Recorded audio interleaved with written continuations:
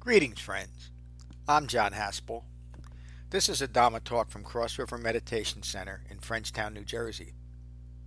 If you find benefit from this talk, please support the restoration, the preservation, and the presentation of the Buddha's Dhamma with your donation at becoming-buddha.com. Thank you. Peace. So we're getting to the end of it's ending up being a 34 or 35 class structured study of jhana meditation. And I think you're all getting a profound understanding of what jhana meditation is all about and the framework in which it is taught. And so we develop jhana meditation, we develop concentration so that we can be mindfully present for our life as our life occurs. It takes concentration to do that. So the reason why that is so important is so that we can hold in mind what we actually are with an understanding of the world we live in. And so let me just read the introduction, the last paragraph of the introduction to the sutta. The Buddha taught one path, an eightfold path, that provides the framework and ongoing guidance to recognize and abandon all self-referential views rooted in ignorance of Four Noble Truths.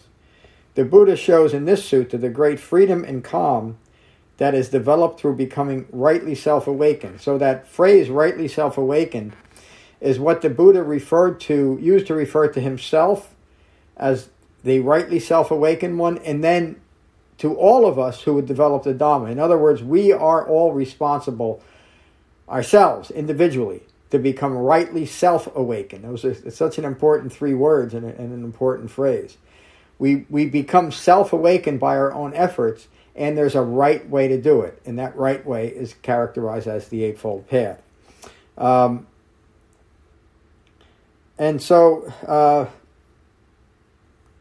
This class and the next Thursday's class, which is the Simsapa Sutta, the Handful of Leaves Sutta, you might have heard me teach it one or two times because it's an important one.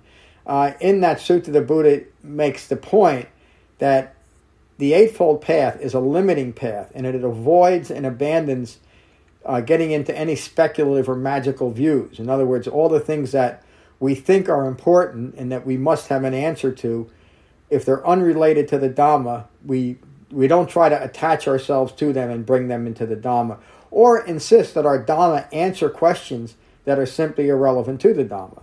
On one occasion, the Buddha was wandering among the Magadhans. He entered Rajagaha and went to the potter Bhagava. He asked Bhagava, "If it is no inconvenience for you, friend, I will stay for one night in your shed." Bhagava responds, it is no inconvenience for me, but the wanderer Pukasati has already taken up residence there. If he gives his permission, you may stay there as you like. So this sutta, one of the reasons why I like it, especially the subject, but you see the playfulness of the Buddha, and this comes across in many different suttas, how the Buddha never took himself personally, and some suttas he actually reveals that in a profound way here. Pukasati, a fellow Sakyan, meaning a member of the Buddha's familiar clan, had gone forth into homelessness and was developing the Buddha's Dhamma, although he hadn't yet met the Buddha. The Buddha approached Pukasati and asked him if he could stay one night in his shed, giving ownership of the shed to Pukasati. Pukasati replied, "This shed is roomy, my friend. Stay as you like." The Buddha entered the shed and sat on a pile of leaves and grass. Folding his legs crosswise and holding his body erect, a common meditation posture, he set mindfulness to the fore and began jhana meditation, just like we do every session. Pukasati joined him in meditation for the evening. As morning approached, and there's a misunderstanding from lines like this that the Buddha engaged in very long sessions of meditation. What we're referring to here is that the Buddha spent the evening in a meditative mode, but it doesn't necessarily mean he meditated for 8, 10, or 12 hours straight. It just means that that time was devoted towards meditation. But he was also sleeping and resting during this time. As morning approached, the Buddha had the thought, How inspiring Pukasati behaves, meaning the respect that Pukasati showed another human being and the fact that he had the diligence to meditate. How inspiring Pukasati behaves. Let me question him on his understanding. Venerable Pukasati, out of dedication to whom have you gone forth? Who is your teacher, and whose Dhamma are you practicing? The Buddha knew the answer to this before he asked the question, but he's going to give Pukasati a couple of needles as a way of teaching him. Pukasati responds, my teacher is Gautama the contemplative, a Sakyan son. He is known far and wide as a Buddha, a rightly self-awakened one, who is consummate in clear knowing and of pure conduct. He is an expert of worldly affairs and the unsurpassed teacher of those, again an important line, those fit to be taught. Then Pukasati says, I have gone forth with dedication to him as my teacher, and it is his Dhamma I am practicing. Then the Buddha says, friend Pukasati, and he says this with a little smile on his face, where is the Buddha staying now? So again, put yourself in his place 2,600 years ago. You're sitting with an awakened human being, and yet he is completely self-effacing, and even a little silly or lighthearted in his interaction. And he's doing this for a reason. He doesn't want to come across in any condescending way to Pukasati, because that's not how he wants to present himself. Friend Pukasati, where is the Buddha staying now? Well, wanderer, I have heard that the Buddha is in Savatthi, a nearby town. Have you met the Buddha? Would you recognize him? No, I have not. I have never met the Buddha, and I would not recognize him. So the Buddha understood Pukasati's devotion, and without identifying himself, he said, Pukasati, I will teach you the Dhamma, friend. Listen and pay close attention as I speak. So again, Pukasati doesn't know he's hearing the words of the Buddha. And then the Buddha starts with a basic, now he understands Pukasati is practicing the Dhamma. He has a broad understanding, and he still has a little bit more to go. So the Buddha, one of the reasons why the Buddha was given qualities of clairvoyance is because he was simply so mindfully present with people, and he understood the nature of the human mind, that he could simply understand a person very quickly. So he understood what was lacking in Pukasati's practice, and so he gives him this very basic teaching. But it is so important. To me, this is one of the most important suttas I've ever read, and it was not until well into my restoration of the suttas that I ever came across this. Because this teaches exactly what a human being is and all that a human being can ever be. The Buddha says, or teaches, a person has 6 properties, 6 media of sensory conduct, meaning the 6th sense base, leading to 18 distinct considerations, things that we should consider as Dhamma practitioners. Furthermore, again, 18 considerations in relation to these 6 properties. Again, the considerations aren't something that we're embellishing the original 6 properties. They're informing what the 6 properties are. Furthermore, a well-focused Dhamma practitioner establishes 4 wise determinations. Having established these 4 wise determinations, this one has stilled the distraction of fabricated speculation and supposition. He's simply describing a human being who has developed concentration and refined mindfulness to be present with their life as their life occurs, free of the distraction of fabricated speculation and supposition, meaning what I might be, what I could be, what I should be. When the distraction of fabricated speculation and supposition has stilled, again, these are the Buddha's words, has stilled, this one is said to be a sage at peace. When I'm no longer imagining myself in this world or grasping after being something other than what I am in this moment, this one is said to be a sage at peace, one who understands. The Buddha continues, a well-focused Dhamma practitioner should not neglect wise discernment, should always guard the truth, meaning 4 noble truths, and should always be devoted to unbinding from views ignorant of these truths, and train their minds only for calm. not for visualization, not for grasping after some further future establishment. In the Dhamma, we train our minds only for calm. Then the Buddha says, it continues, this is my summary and analysis of these 6 properties. So every human being that I'm about to describe, the Buddha described 2,600 years ago, is what every human being is made of, is consistent of, and all that a human being can ever be. And our human life is experienced through this 6 property person, animated and informed by the present level of mindfulness. Excuse me. What that means, what I just said, means that at each and every moment, our experience of that moment is determined by what we're holding in mind. Another way of saying that is the quality of our mind. And if the quality of our mind is well concentrated and refined, framed by the Eightfold Path, then this moment will be a moment of calm. Again, the whole point of the Buddha's Dhamma. And one of the reasons why people have so much difficulty continuing with this path is even those practitioners that have been doing it for a period of time and gaining benefit, and I've had many students like this, they get to the point where they just want more and they fall away. Or even in the beginning of practice, people just say, there's got to be more to life, there's got to be more to this, and an awakened human being said, wanting that more is the problem. We train only for calm. The Buddha says, this is my summary and analysis of these 6 properties. So every human being is made up of these. The earth property, the liquid property, the fire property, the wind property. So the 4 elements, right? The space property, those 4 elements that make up a human body and populate the human body with life-giving forces, meaning air and fluid, need space in order to have a presence in the world. The 5th property, we require this. The space property is necessary for something as simple as an eye socket or an ear canal or a nose canal or a throat in order to breathe or to take in sustenance. The space property and the 6th property of the consciousness property. And it is that last property that human beings, especially New Agers, lose their minds over. The whole idea of a cosmic consciousness or a one-mind consciousness or a unity consciousness, all of that is something that is a fabrication and is not resting in what the Buddha taught.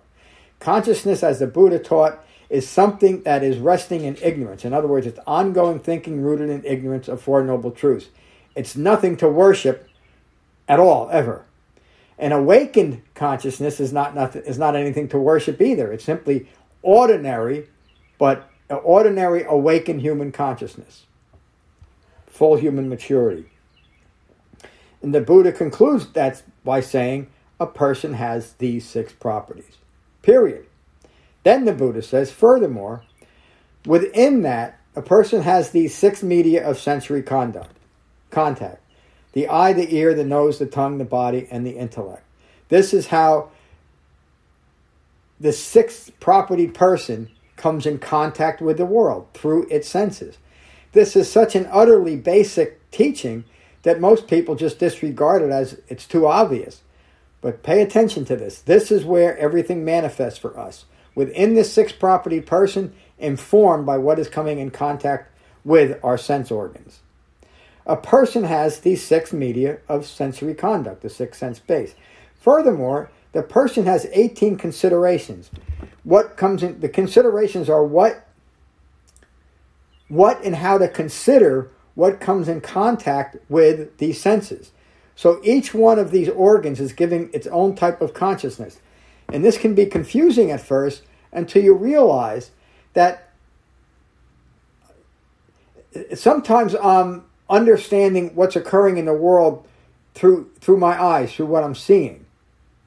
A beautiful tree. But as I walk by that tree, another sense might, if it's a plumeria bush, then another sense might take over. My sensory conduct.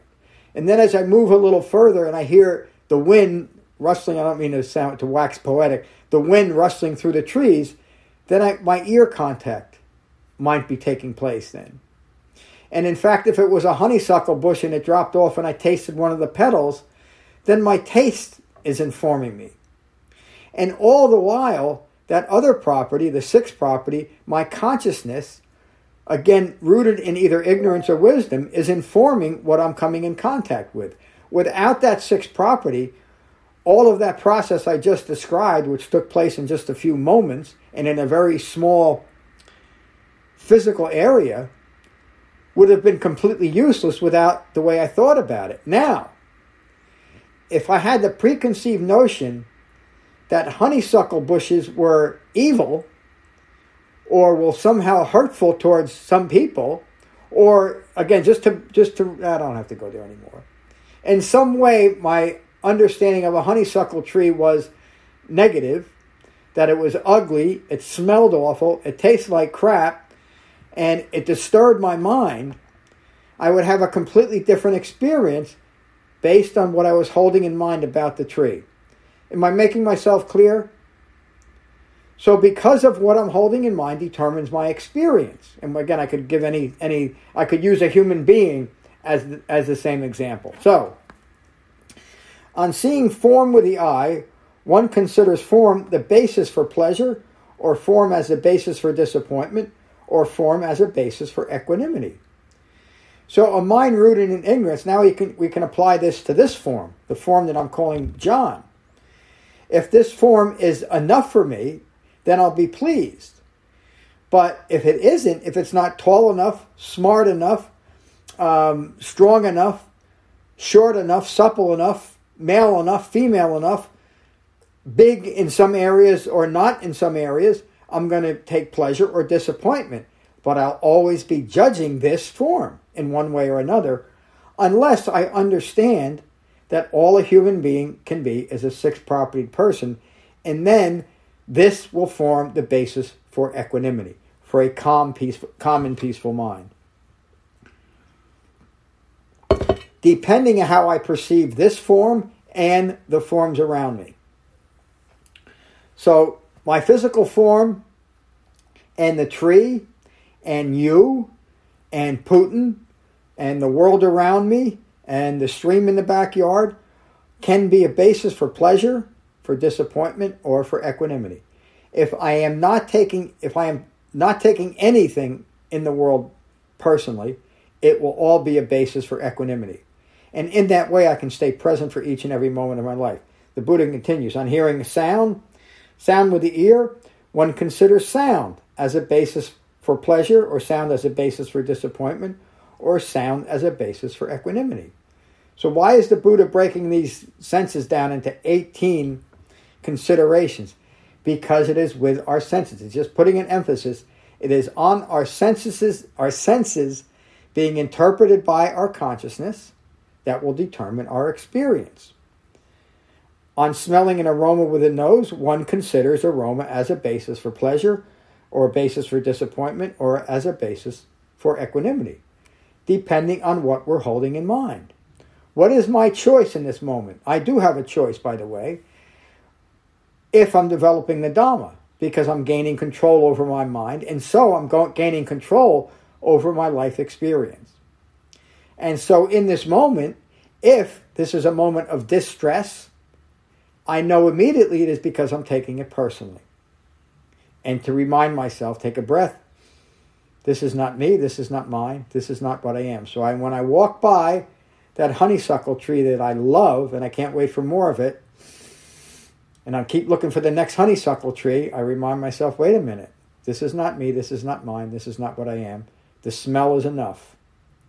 Or I walk by a honeysuckle tree and I hate the smell. I can remind myself in 2 steps I will be past it. It's an impermanent experience. No reason to take it personal. The tree is just a tree.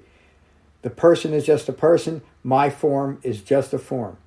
It has nothing to do with me, except that it houses this sixth sense base. On tasting flavor with the tongue, etc., etc. On feeling tactile sensation with the body, again, just a consideration. On cognizing an idea with the intellect, one considers the idea, every thought that occurs, is either a basis for pleasure, a basis for disappointment, or a basis for equanimity. Now we're getting to the heart of the matter. What am I holding in mind? To this one idea, this one thought. And ultimately, and again, we're not being finite in our practice, but ultimately the Dhamma rests in having control of each and every thought that we have. That might seem impossible and maybe not even desirable, but it is a natural expression of an awakened human being. There is no ongoing diligence. That level of concentration, being in control of each and every thought, is awakened, refined mindfulness. The Buddha concludes that by saying, these are the 6 considerations that are conducive to pleasure, the 6 considerations that are conducive to disappointment. Again, they conduce or they carry our minds towards either pleasure, towards disappointment, or these 6 considerations are conducive to equanimity. A person has these 18 considerations. And I would add, a person has only these 18 considerations. Because these 3 considerations through the 6th sense base, 18 considerations, are the only choices that we have relating to how we experience our life. It's either pleasure, it's either pain, or it's equanimity, calm. And it's up to us. Furthermore, what does that sound? No. I think my hard drive is failing. Furthermore, the wise Dhamma practitioner has these 4 determinations. Once we are able to understand how to apply our choices or our considerations, then we can develop the determination for discernment. We first have to establish that understanding of what we actually are and how we come in contact with the world. And again, I wouldn't teach this as the first Dhamma class anybody ever heard, but coming at the end of our the 34 classes of jhana and the other classes that you've had, you can understand how to apply this. Now I have the determination for discernment, how to see myself in relation to the world with wisdom, informed by refined mindfulness. The determination for truth, for understanding 4 noble truths.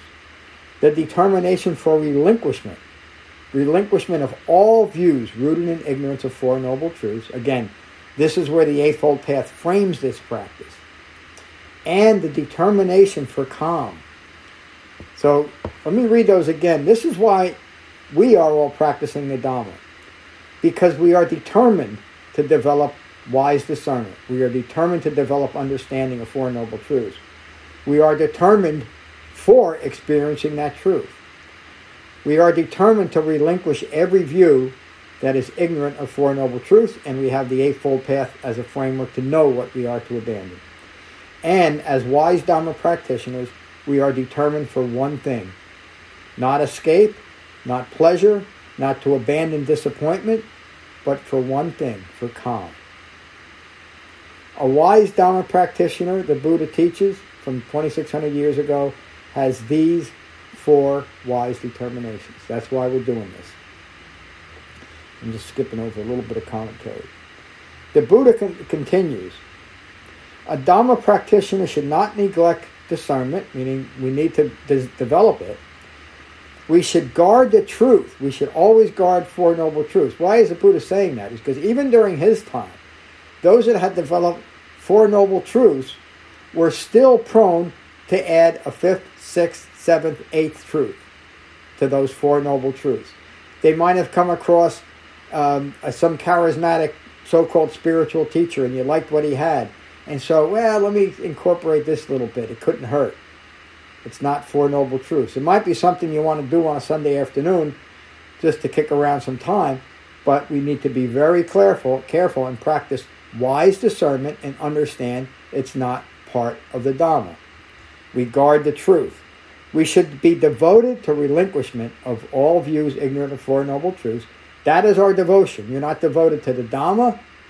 You're not devoted to the Buddha. You're not devoted to John Haspel. You're devoted to only the truth. And you train only for calm. I'm not training to have supernatural powers. I'm not training to be a little bit better than the next person. I'm not training to be the world's greatest meditator. I'm training for calm. And when I know calm isn't present, I know I have a little bit more work to do. That's all. And when I recognize that I'm not calm, you remember that bald-headed teacher from Pennsylvania? To be gentle with ourselves, because that's the only way we can develop all of this. And how does one not neglect discernment? Through mindfulness of these 6 properties, to recognizing when I'm distracted by my own greed or aversion, rooted in deluded thinking, I'm mindful of these 6 properties. I'm mindful that these 6 properties is all that I can ever be. And notice from wherever you are in your life, I'm 66 years in, right? 66 years plus. For all of those 6, for every moment of those 66 years plus, despite every experience I've ever had, despite all the eye-making I've ever indulged in, I've only ever been this 6 property person. What you are looking at right now, despite what you think of me, good, bad, or indifferent, I am only a 6 property person. No matter how brilliant you see me as, smile, I am only a 6 property person. No matter how disgusting I appear to you, no matter how revolting I might be because of my views, or no matter how appealing I might be because of my cute smile, I am only a 6 property person. And if you can see me this way, I can never be a disturbance to you. And if you can present yourself that way to other people, then you can never be a disturbance to them. Other people might be disturbed by the way you're living your life, but you will know you are not the cause of that. And that itself brings great liberation and freedom. That's one of the great liberating factors of the Eightfold Path. And it was for me when I finally realized that because of the way I'm now living my life, and this was a realization that I never knew I wanted to have, but I never had in that moment, and I would say from that moment on, I could never harm myself or another person intentionally. And there is great liberation and freedom in that. I talk about that in other classes. So again, and how does one not neglect discernment? Through mindfulness of the 6 properties. This is all I am. And what is the earth property? The earth property can be internal or external, right? What are organs? What houses these organs? And also everything that's outside of us. It's internal and external. The internal earth property is anything within oneself that is hard, solid, sustained by craving, meaning craving not that craving gave birth to these things, craving because of the self-identification with these things. Anything that is solid and sustained by craving. Head, hair, body, nails, teeth, skin, flesh, tendons, bones, marrow, kidneys, heart, liver, membranes, spleen, intestines, contents of the stomach, excuse me.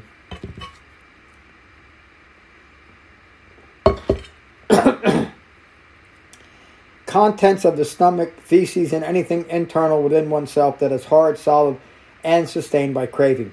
So again, and just quickly to explain this, how is my the contents of my stomach relate to craving? How did my craving create that?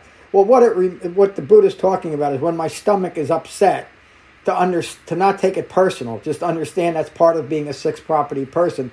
And sometimes human beings have upset stomach.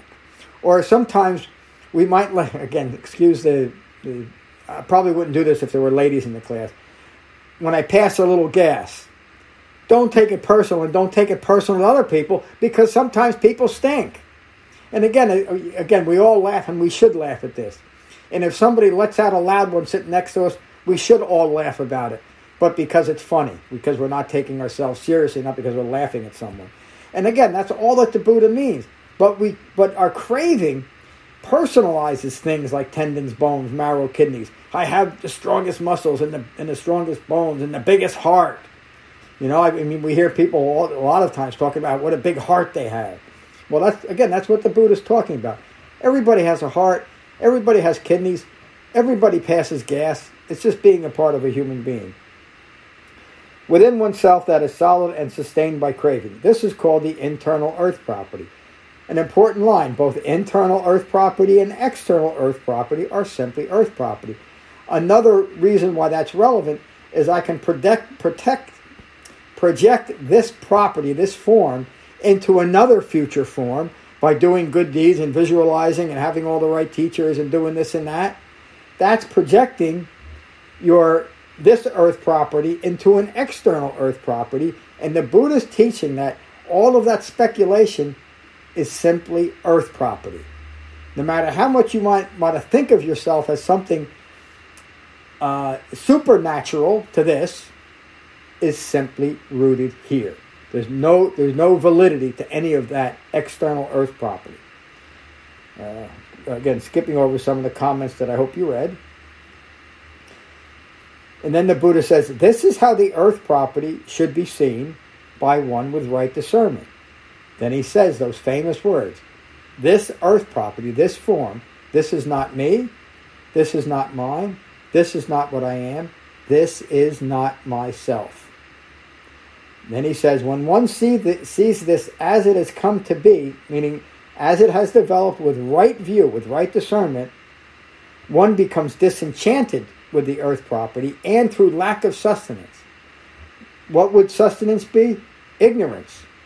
Through lack of sustenance, the earth property fades from the mind. By simply being gentle with ourselves and being engaged with Dhamma practice, that is all that we have to do, and the fabrication of the earth property, the self-identification, fades from the mind. I don't have to analyze it. I don't have to judge it. I don't have to pray that I get rid of it. I don't have to wish it was gone right now. I have to understand it and be at peace with it. Understand that this is the earth property. It's prone to stress and suffering because of ignorance of Four Noble Truths. And what is the liquid property? I'm going to go through this a little quicker. The liquid property can be internal or external. The internal liquid property is anything belonging to oneself that is liquid, watery, sustained by craving, etc., etc. So the fluids of our body. This is how the liquid property should be seen by one with right discernment. This is not me, this is not mine, this is not what I am, this is not myself. When one sees this as it has come to be with right discernment, one becomes disenchanted with the liquid property. Through lack of sustenance, the liquid property fades from the mind. And what is the fire property? The fire property can be, again, internal or external. The internal fire property is anything belonging to oneself that is fire and sustained by craving. The internal fire property is that by which the body is warmed. Food and metabolism, right? The internal and the external fire property are both simply the fire property, as is the feeling property, the earth property. When one sees this as it has come to be with right discernment, one becomes disenchanted with the fire property, and through lack of sustenance, the fire property fades from the mind. What is the wind property? We just discussed that in other ways. The wind property is also respiration, right? The let me read the Buddha's words. The internal wind property is rising or falling wind, wind in the stomach, wind in the intestines, wind that courses through the body, in and out breathing, or anything else internal within oneself that is windy and sustained is called internal wind property. Both internal and external wind property are simply the wind property. In other words, everything is occurring within me. This is how the wind property should be seen by one with right discernment, etc., etc. And what is the space property? The space property can be internal or external. The internal space property is anything belonging to oneself that is spatial, and sustained by craving. The mouth, the ear, the nose, the channels within the body, etc. Within oneself, and that is spatial, and sustained by craving. This is called the internal space property. Both the internal and external space property are simply space property. Stop projecting outside of yourself. Again, the Buddha's words. This is how the space property should be seen by one with right discernment, and with that right discernment, one becomes disenchanted with the space property, and through lack of sustenance, the space property fades from the mind. Again, the important words here are fades from the mind.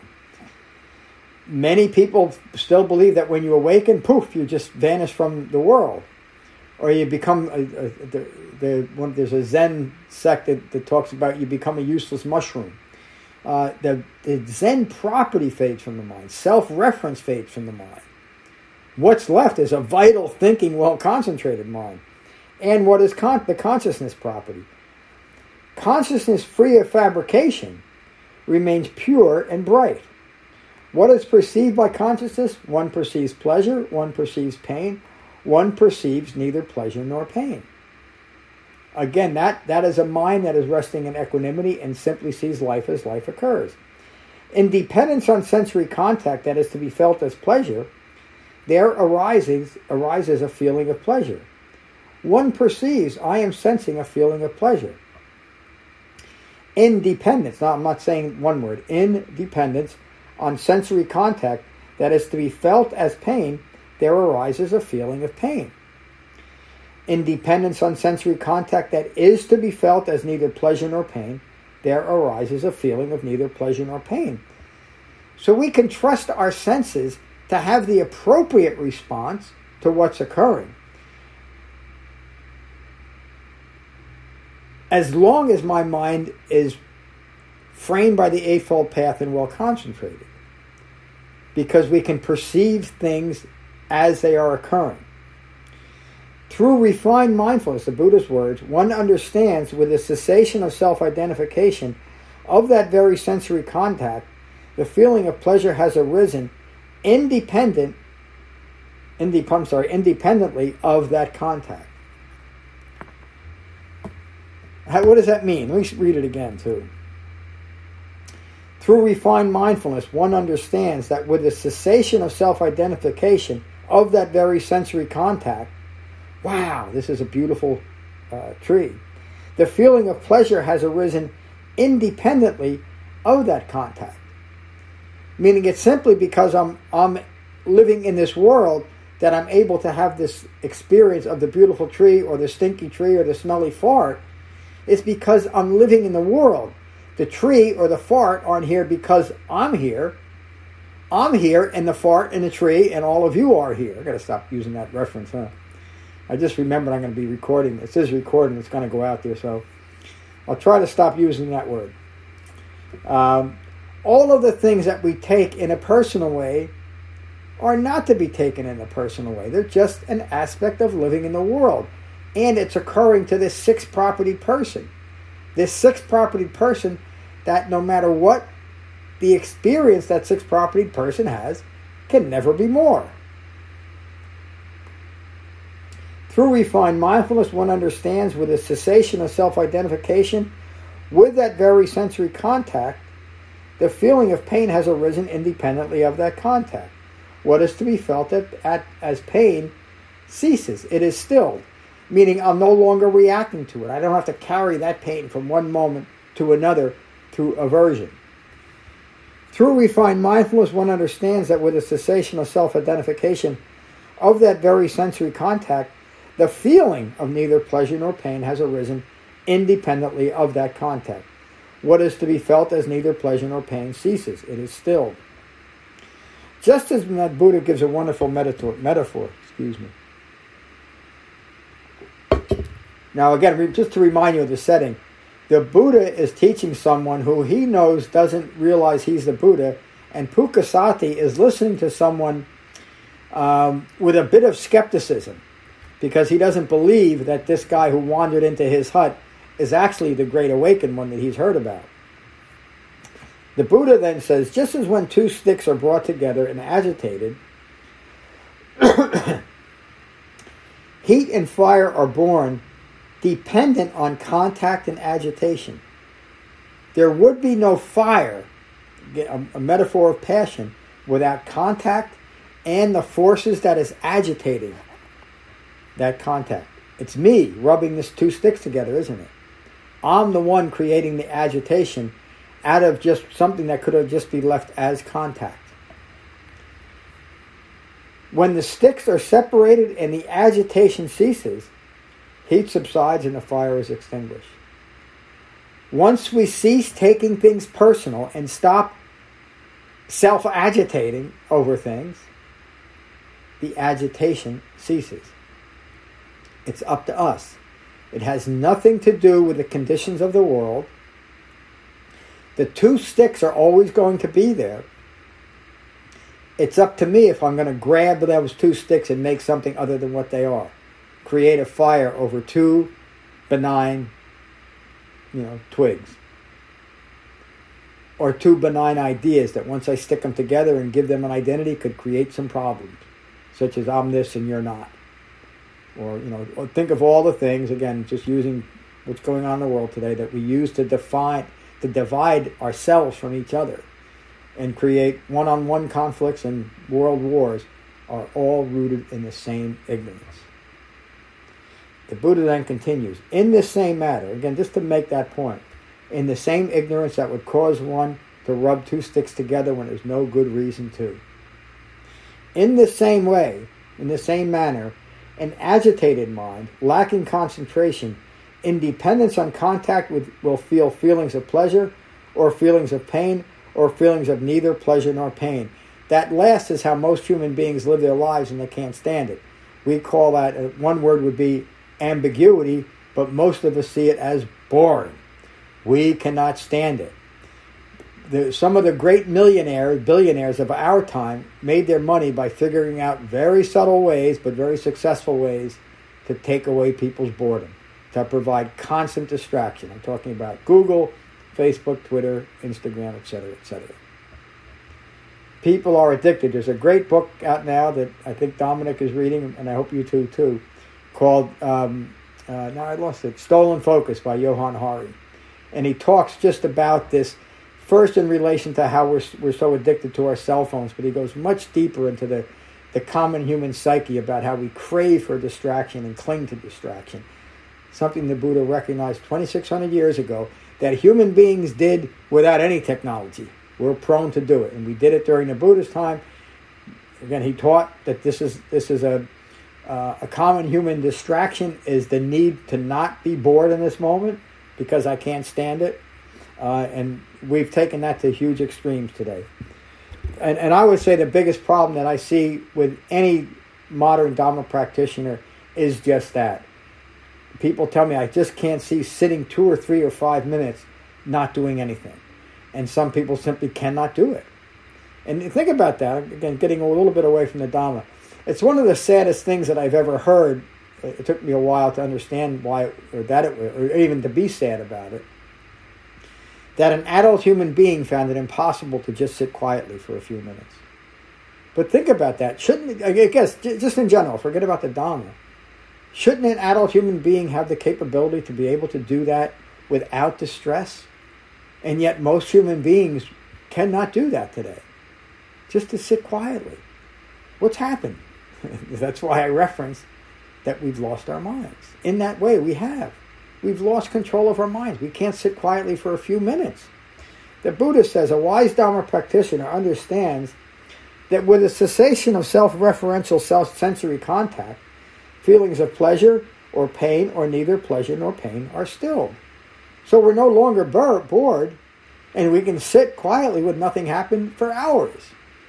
Because that is being present for life as life occurs. Nothing needs to happen. Now, there remains only a mind established in equanimity. That mind is luminous, pure, supple, and spacious. I bet you would all describe your developing jhana practice as developing spaciousness in your mind. And your life, I would bet, feels more and more like you have a little bit more space and maybe even a little bit more time. This is a natural progression of established Dhamma practice. A mind established in equanimity, luminous, pure, supple, and spacious.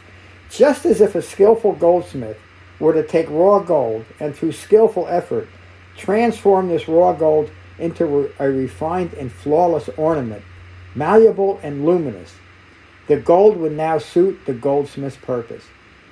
We are the same way. We are that jeweler working with our malleable minds until it now suits our purpose. And again, the Eightfold Path develops the skill of that goldsmith to give us the skills to smith our own minds. That's what it's for. It's up to us. In the same manner, one whose mind is established in equanimity, luminous, pure, supple, and spacious, knows, in quotes, if I were to direct my thinking toward the non-physical dimensions of infinite consciousness or infinite space or infinite emptiness or nothingness, or the dimension of neither perception nor non-perception, I would know these dimensions as fabricated. The Buddha's direct words. When I read this, again, it knocked me off my seat because I was a modern Buddhist practitioner, and every practice taught me that there was some type of non-physical establishment that I should aspire to. Over and over again, the Buddha teaches this. Don't go there. It's a fabrication. And we should know it as a fabrication.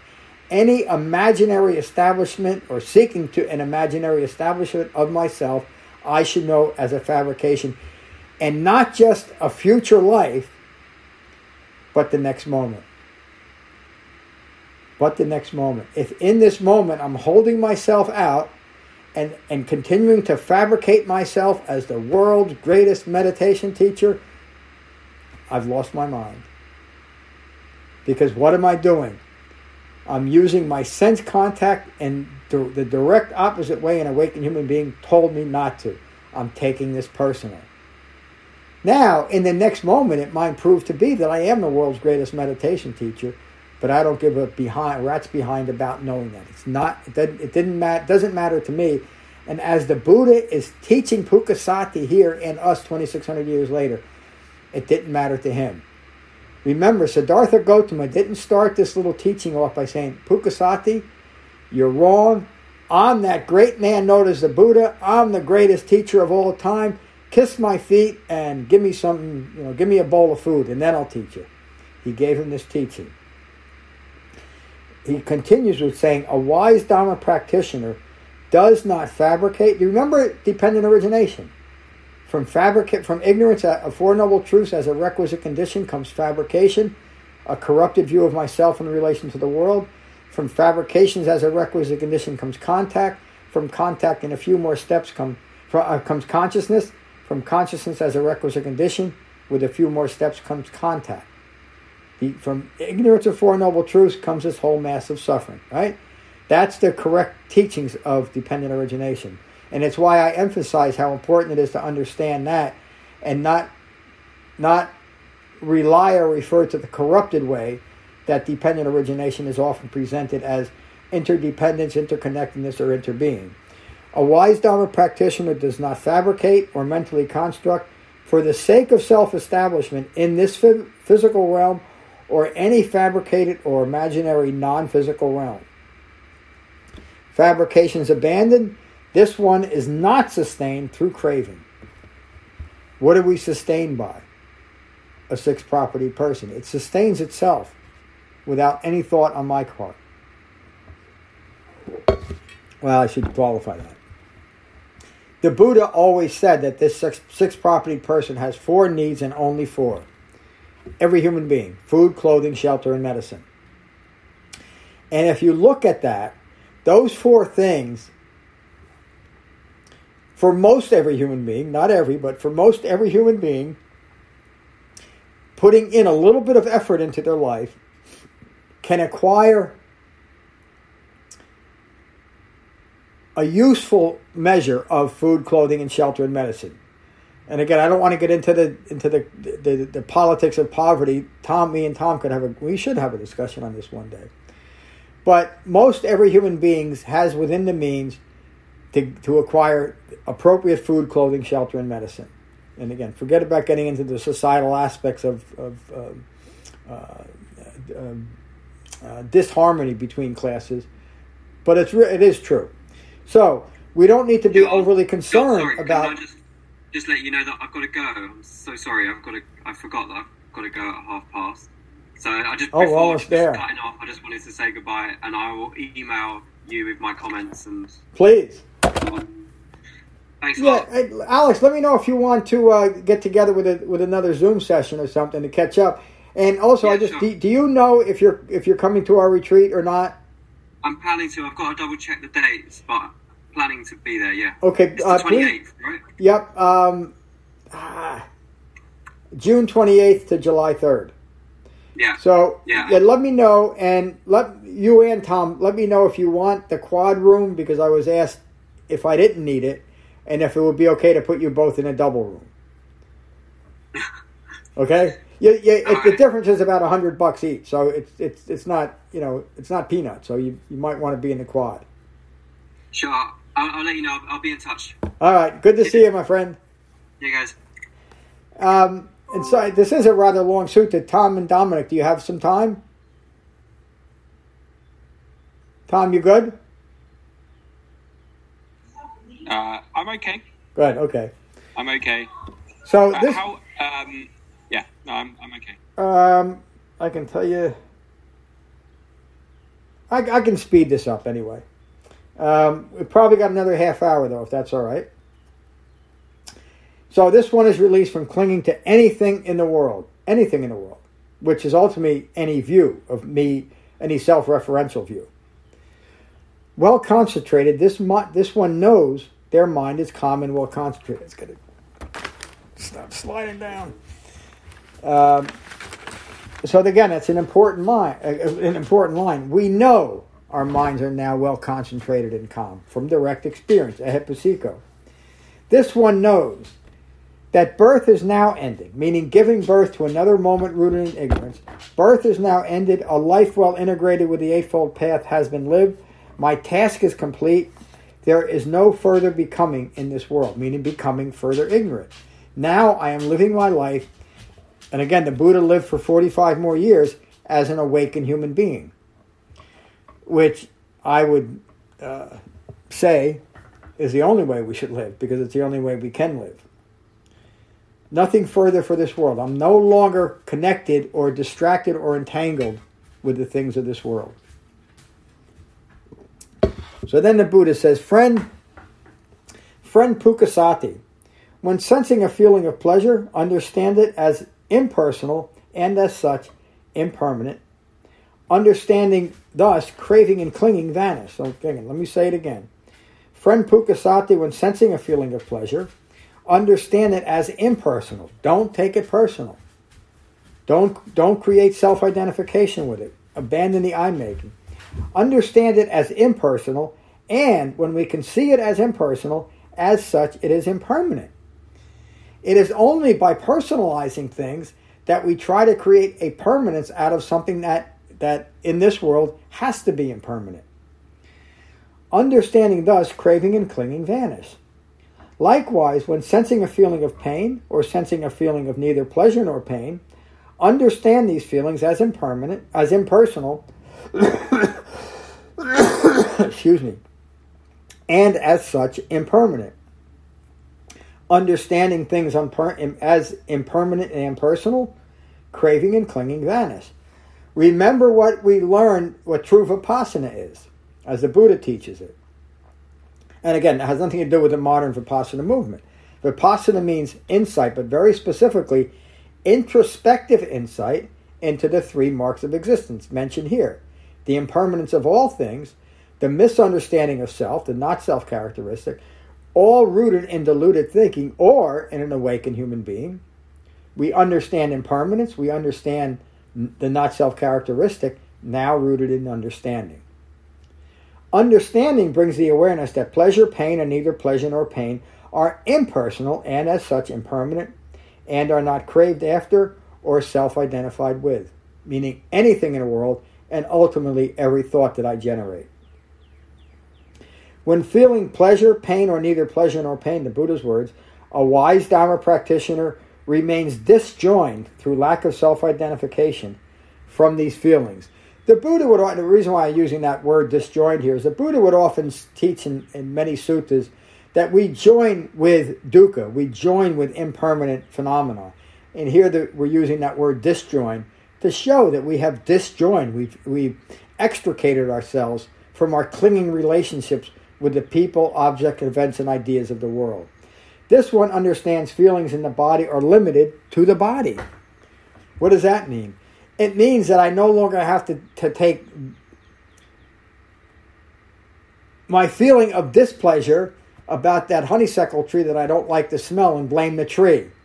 I don't take it personal. It's limited to this body, okay? I just had an unpleasant smell, period. Or an argument or somebody's political view.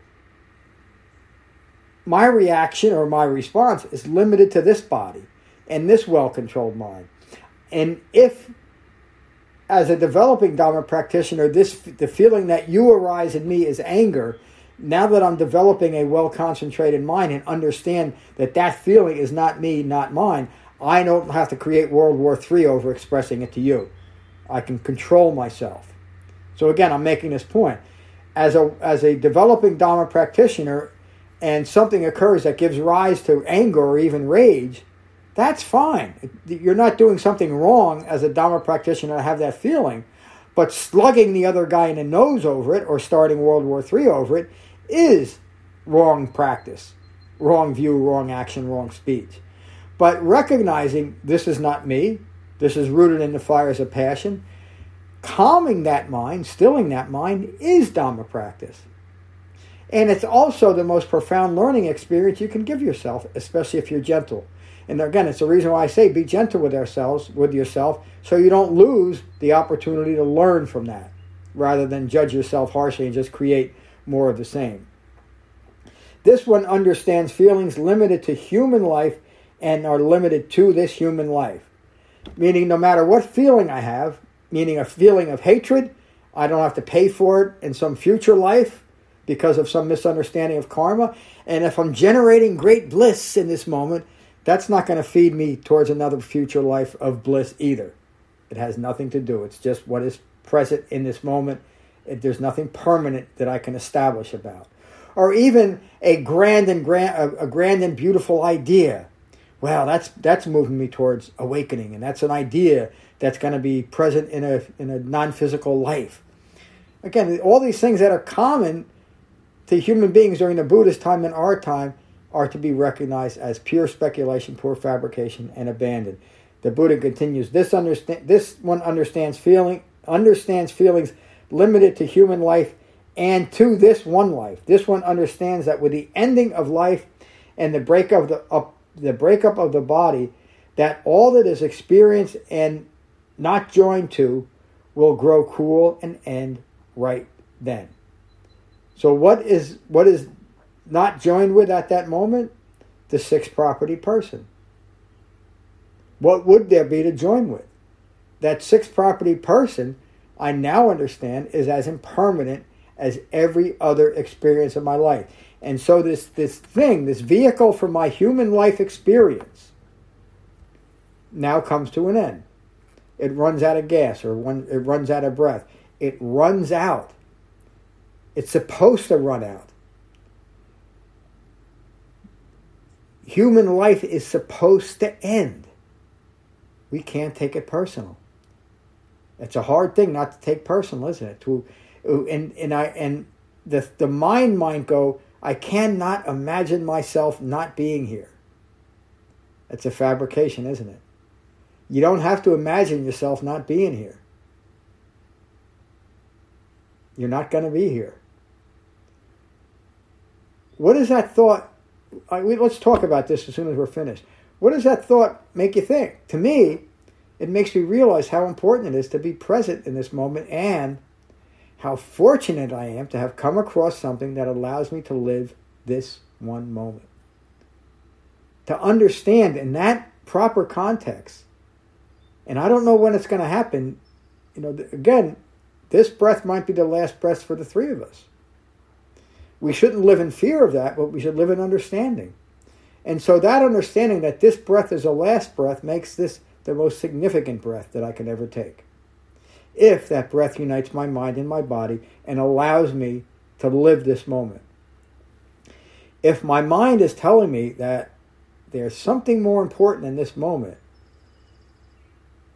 tomorrow's job interview, kissing my spouse in a few minutes, petting my dog, whatever, smelling the honeysuckle tree when I go outside, I've lost my mind and I've lost this moment. So what do I do when I realize I am now daydreaming? I treat myself with great gentleness, and I would use the word, and I don't always say this in class, and with the respect that I am due from myself. I deserve to be treated this way, not by other people, but by me as an awakened human being. It's time that I stop treating myself like crap, because I'm the only one that can do it. And it's up to me if I want to live a life like that. And I'm using that phrase to say anytime that I'm taking life personally, I'm treating myself in that way. I'm treating myself in a way that I don't deserve it, because it's not me. It's not that I don't deserve it because I'm better. I don't deserve it because it doesn't apply. It's simply not who I am. Identifying with the honeysuckle tree is to be seen as, this is not me, this is not mine, this is not what I am. When somebody's screaming in front of me that I need to be different than I am, or the world needs to be different than they see it, I can take a breath and say, this is not me, this is not mine, this is not what I am. And in that way, again, I can stay present for my life as my life occurs. And in this way, I'm recognizing that the most important life of all is my life. But that's not rooted in selfishness. It's rooted in the understanding that if I'm to have any meaningful relationship with any other human being, I first have to be present for this one. Do you see? So the seeming paradox, because it really isn't, but the seeming paradox of the Buddha's Dhamma is that it is extremely selfish. And it is. But it's the type of selfishness that is rooted in self-understanding, not self-aggrandizing. Let me finish this. Another metaphor. And let me just reference that again. The breakup of the body that is experienced and not joined to will grow cool and end right then. Just as an oil lamp burns in dependence on wick and oil, from the termination of the wick and oil, ignorance, it would be unnourished and cease. So once I blow out the candle of ignorance, it will end.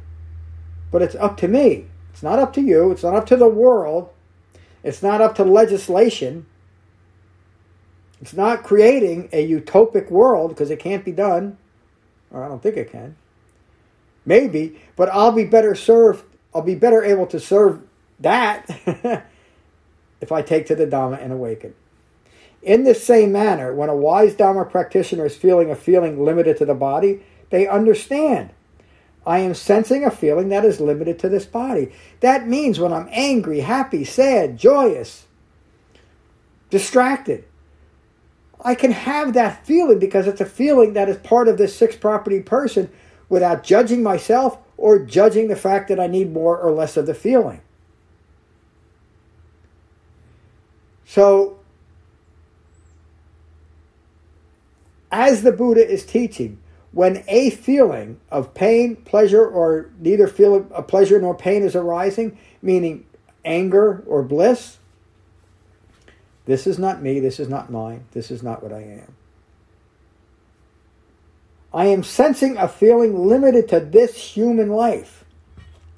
That's the rest of that sentence that I didn't finish. So this great feeling I just had, or let me be personal about it. This feeling of pain that I have in my body, and I've had chronic pain for a few years now. The idea of that this pain that I'm experiencing is limited to this human life doesn't instill on me like, wow, I can't wait till I'm dead and I'm no longer feeling this pain. It reminds me that as a consequence of having the fortune, the good fortune to have a human life, I have to expect some pain, or at least understand that when pain arises in me, why should I take it personal? Because it's an aspect of the sixth sense base to have pain. If I'm going to have a human life, there's going to be pain. And everybody has different levels of that. And guess what? When I try to...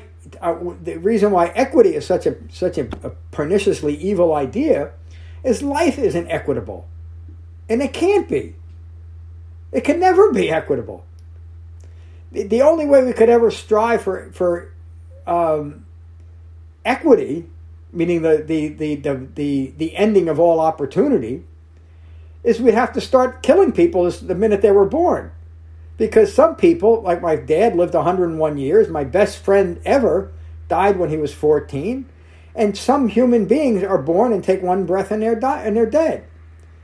Just that alone, just human biology alone should teach us all life isn't fair. And it cannot be unless we start ending human life at first breath.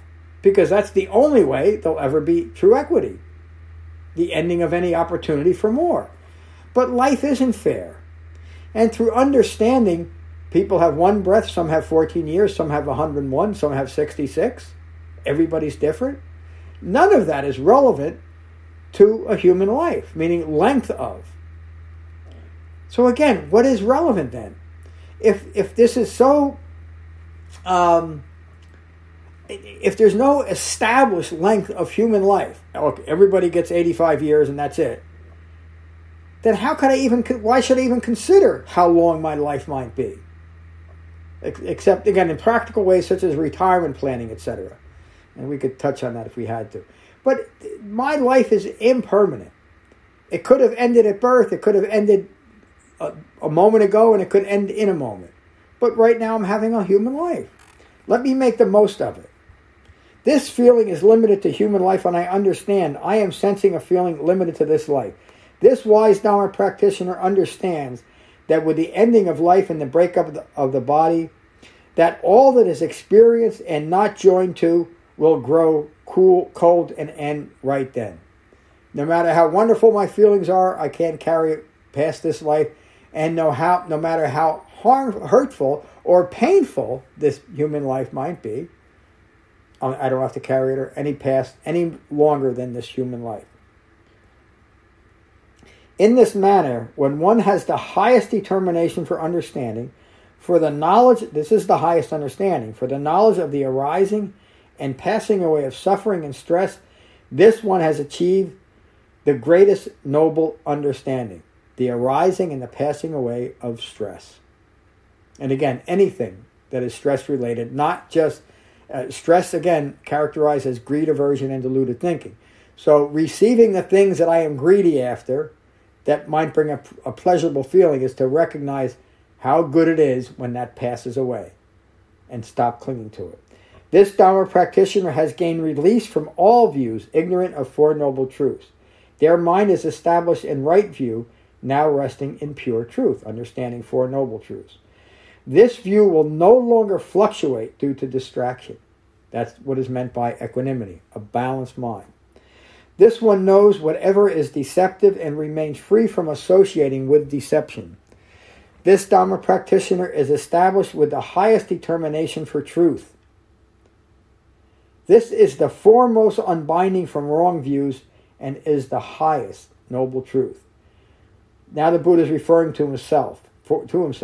Formerly, when still ignorant of Four Noble Truths, this Dharma practitioner foolishly craved after mental acquisitions and created self-identities clinging to these mental acquisitions. Again, he's talking to Pukasati, who was traveling in the same spiritual circles as the Buddha and being taught the same non-physical culminations of all these different spiritual determinations. This Dharma practitioner has completely abandoned all of those speculated fabrications. Through the Eightfold Path, the Buddha is reminding Pukasati, it is through the Eightfold Path that this one has cut fabrications off at the root of ignorance. Not at the root of analysis, not at the root of speculation, right at the root of their arising, at the root of ignorance. Like the stump of a palmyra tree, now deprived of the conditions of sustenance, fabrication will no longer arise. A rightly self-awakened one does the work of cutting off ignorance at its root. Likewise, when still ignorant of Four Noble Truths, this Dharma practitioner foolishly was driven by desire and self-infatuation, by ill will and hatred, by delusion and ignorance, and created self-identities clinging to these unskillful qualities. I was part of many modern Buddhist practices that in their own self-identification with their own practice, didn't realize the ill will and hatred they were projecting onto people that weren't practicing the same thing. And I may come across as that, and I hope I don't, because the only reason I say it is to point out the difference, because that's all it is. It doesn't matter what form of Buddhist practice anybody or religion people are practicing, or none, and it shouldn't to us. What should be important to us is that we're practicing the Dhamma that works for us, the Dhamma that I feel is the restored teachings of the Buddha.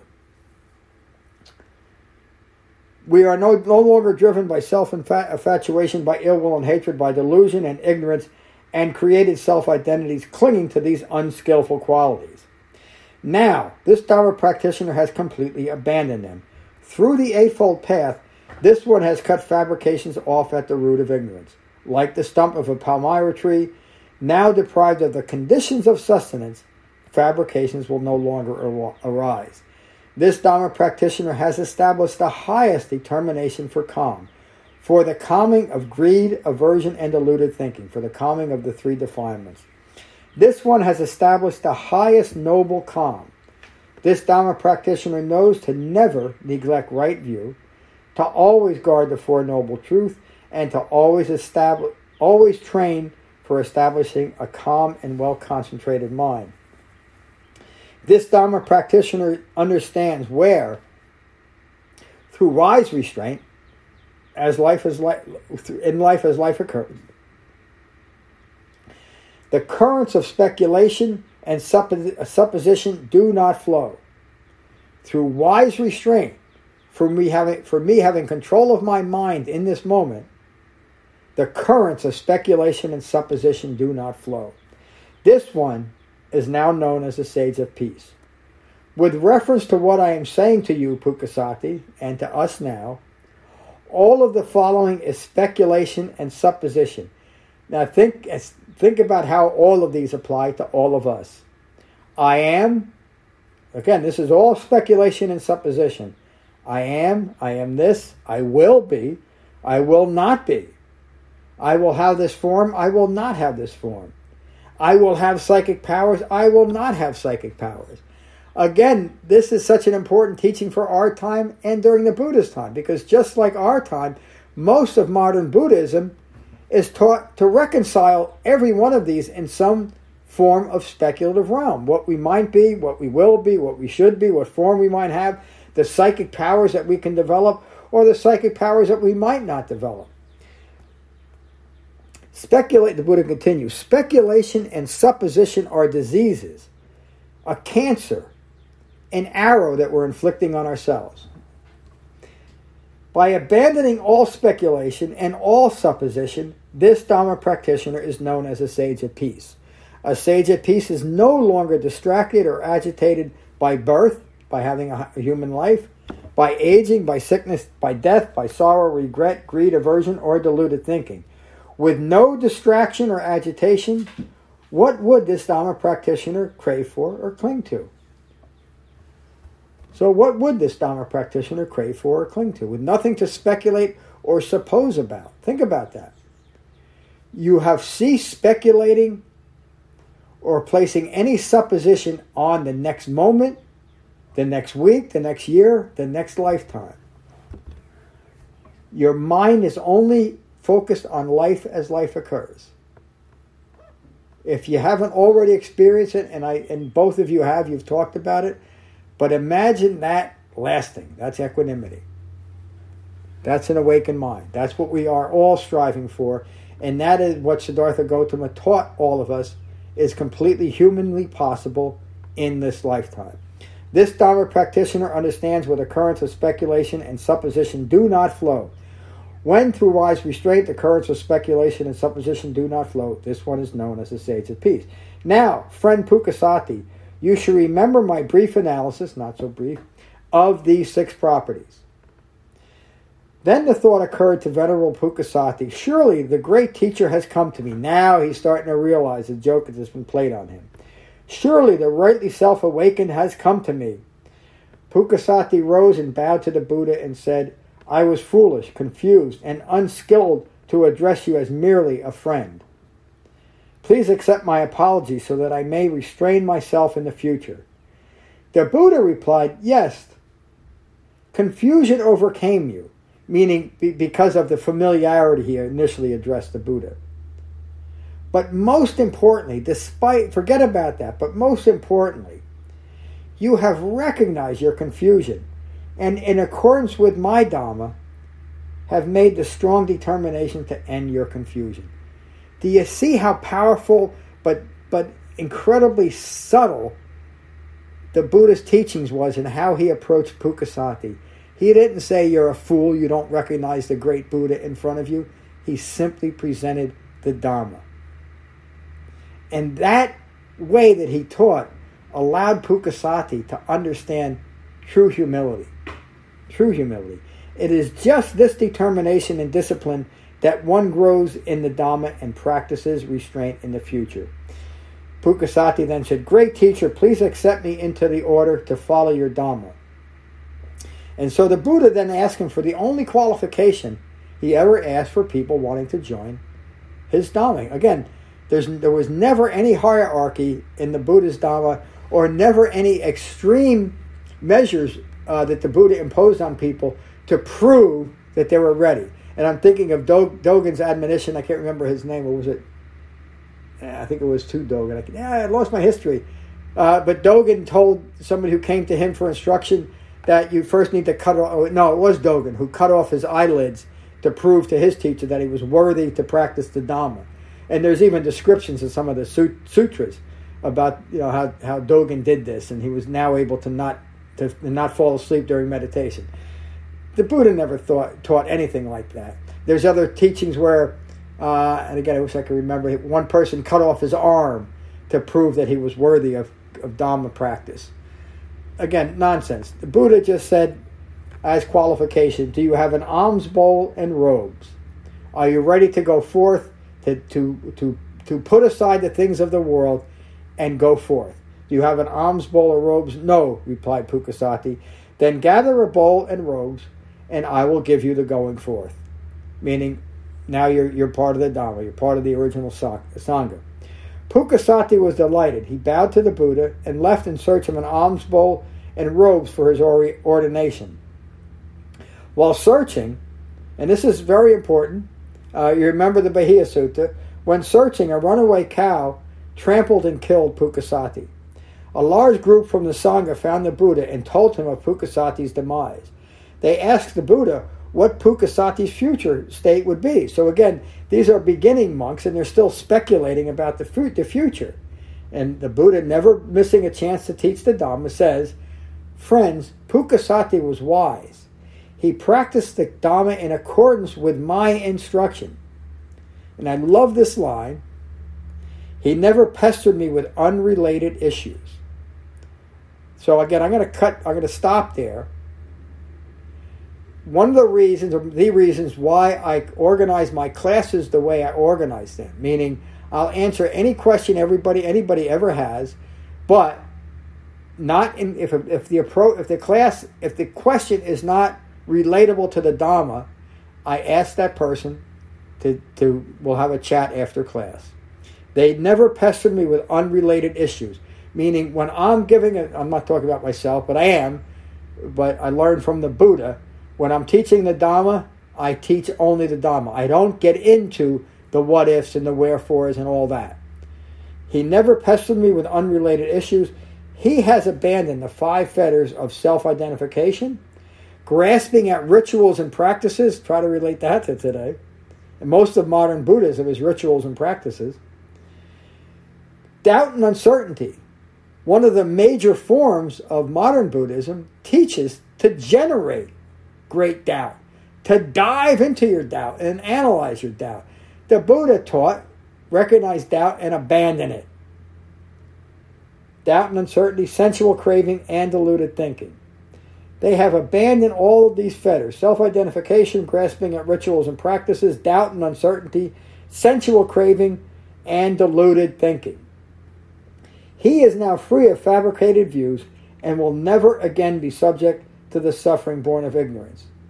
Those that heard those words, meaning now these monks were delighted. Whenever that phrase "they were delighted" means they took the meaning of the Buddha's teachings. That's the end of this rather long sutta. I apologize to keeping you up so late at night. But so let's talk about that. And I think you'll see, or maybe a better way to say this is, do you see how the Eightfold Path and the sutta teaches the limiting factors of the path? Dominic, and any other questions you might have? Hey, yeah, lots of questions, but unfortunately it's 10 p.m. and I should get to bed soon. Well, now that you said that, if you want to set up another session, let me know, and I don't want you to have a lot of questions bouncing around your head. Yeah. Okay, let me just say this. I read about a guy once, a scholar, he knew everything about Buddhism. He read every sutta, every commentary, everything that could be ever found, and he was always searching for profound teaching. Yeah. And then when he read everything and still hadn't found that profound teaching he was looking for, he said, well, now it's time to find a teacher. So he was looking for a teacher for for a few years, I guess. Then he heard there's a great teacher living in the jungle, and then he spent a few months looking in the jungle to find this teacher, and finally he finds him, and he bows to him 3 times and said, "Oh, great master," or whatever, "give me a profound teaching," And the monk said, now something from Dhammapada. I know this has a lot of translation, but basically ceasing to do evil, cultivating to do good, purifying the heart. This is the teaching of the Buddhas. And the guy was like, his face fell to the floor. He was disappointed, and he said, "But master, every 5-year-old kid knows that." And the master said, the monk said, "Yeah, but even when they're 50, they're still not doing it." Yeah. So, please go ahead. Yeah. So, I sent you the last time something from Tao Te Ching, where Lao Tzu describes, the 3 important qualities that each person should have, like simplicity, patience, and yeah. Pick one. Virtue.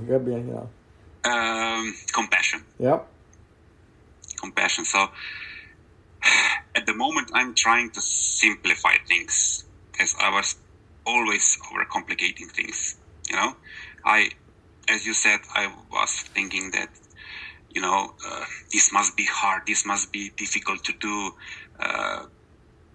there must be some mystical about it or whatever, but this only brought more misery, more questions, and it never ended, So someone says, yes, there is a God. Well, okay, if there's a God, then why then this and that? And, it just goes on and on and on and on, and you cannot end it. So now I'm trying to do simple things, to go the simple way. And today, when I was walking home, you mentioned honeysuckle tree.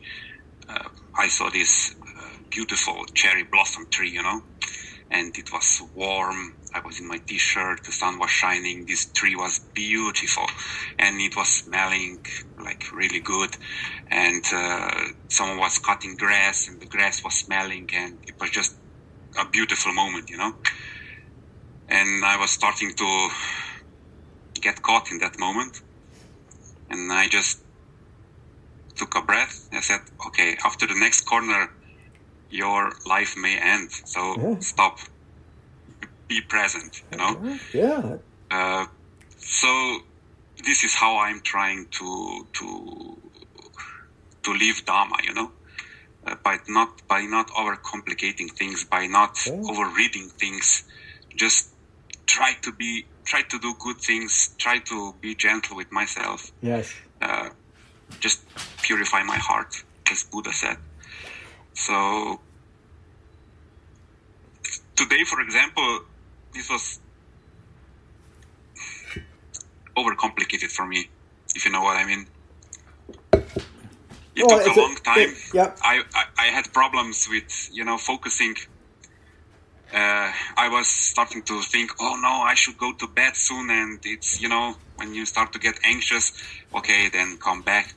But this feeling was ever present, so it was hard to stay present. But,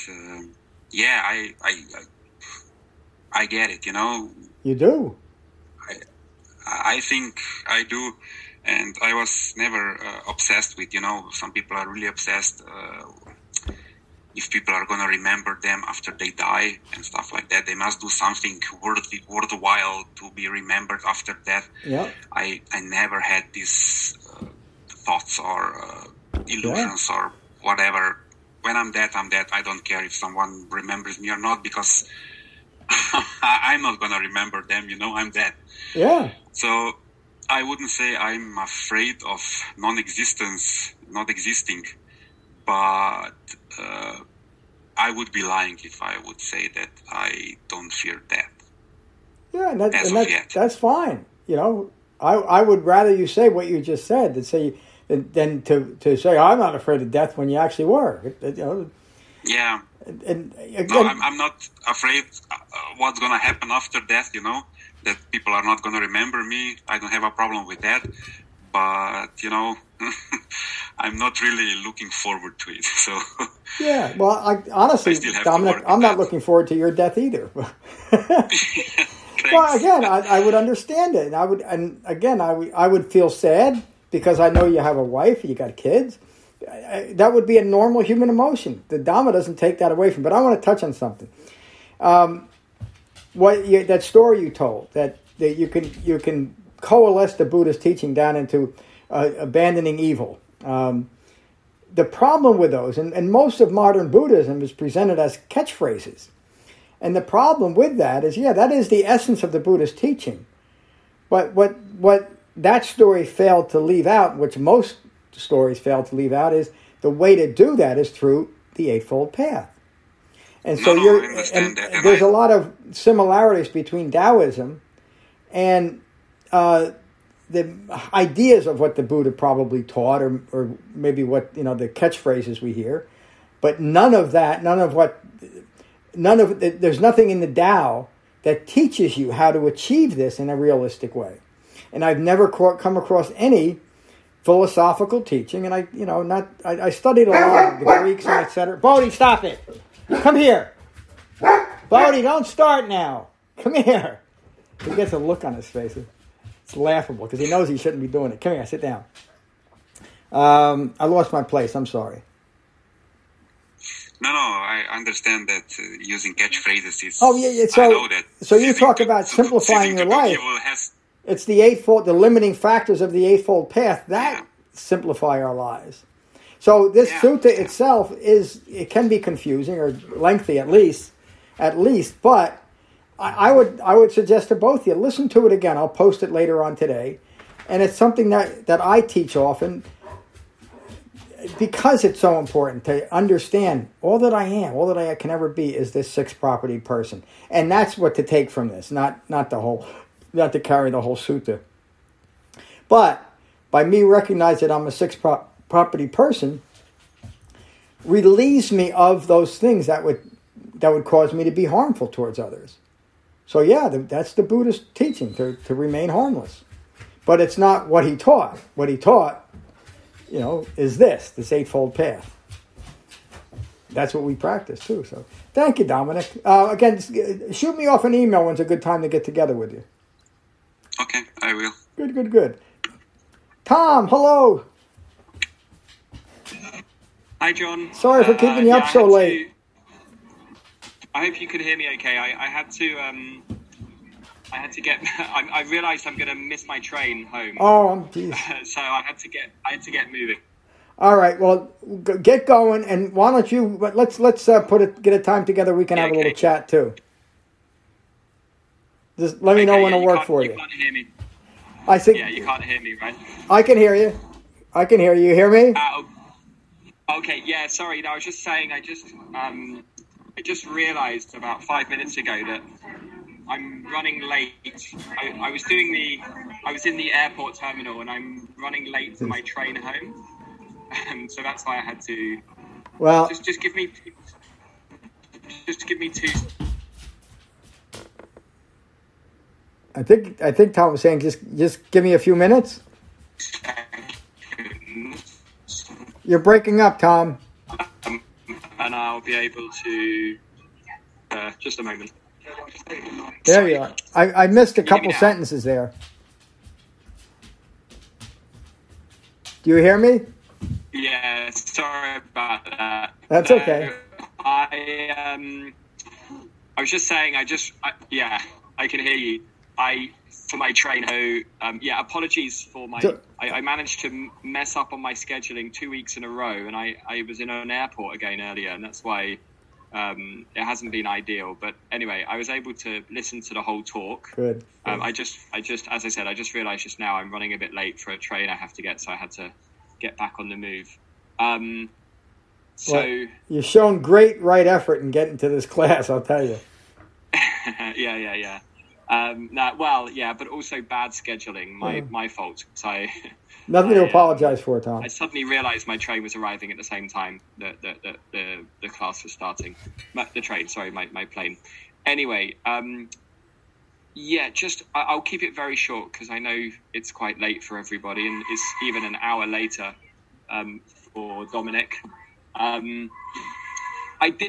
must confess, I did find it very long, and I like to digest things kind of bit by bit, and I do find it's a brilliant sutta, but I did find it a little bit difficult to follow just because there's so much, and I wasn't sure where to put my attention. So I do have lots of questions. I wrote a few things down, but I can come back to them another day. Yeah, there was quite a lot because it was a very long sutta. But yeah, anyway, but thank you for the teaching. Obviously, it's always always good to hear, and this concept of just sort of, there were certain images like the fire. I love these images in the Dharma, of the creation of fire and how that relates. It really brings me back to the fact that the Dharma is all about, the laws of human nature. Yeah. Just like we have laws in the natural world about how fire is created, we have similar laws about how our own body or how we react to the six properties, and how it's just it's so logical, which I love. So anyway, those just a few things I took from it, but but I guess that's all I'll share for now. Just also being mindful of time, but yeah, thanks John, and thanks also Dominic. I enjoyed your sharing actually. Yeah, me too. Nice. Well, and you too, Tom. Again, this is what a well-focused, well-informed Sangha should be. That we support each other and teach each other. We're all teachers. Just briefly. What was I going to say? Something important. Oh, I don't mean this in any way as your homeroom teacher. Are you both reading the sutta before class? Okay, 'cause again, that can help. Try to do so, Dominic, because that does help somewhat in preparing yourself for what I'm about to say. And it is just this way. One of the reasons why I teach the way I teach, but I would say the reason why this is so effective in teaching you the Dhamma is that I teach suttas. I don't teach my ideas about what the sutta should be, although obviously my commentary is there. And that really is, I think, what sets, not that I'm trying to, but I think it's what sets us apart from everything else that's out there. I very, very rarely heard anybody teach a sutta. I've heard people teach parts of the sutras, even the heart or the lotus or the diamond or the platform. But I don't know if I've ever heard anybody teach one complete sutta, ever. And that's unfortunate because these are wonderful, beautiful words, but we have them, and it's what we're practicing. Do you both have time for metta, or is it time for you guys to get off? It's up to you. I'm sorry, I should really get going. Yeah, it's.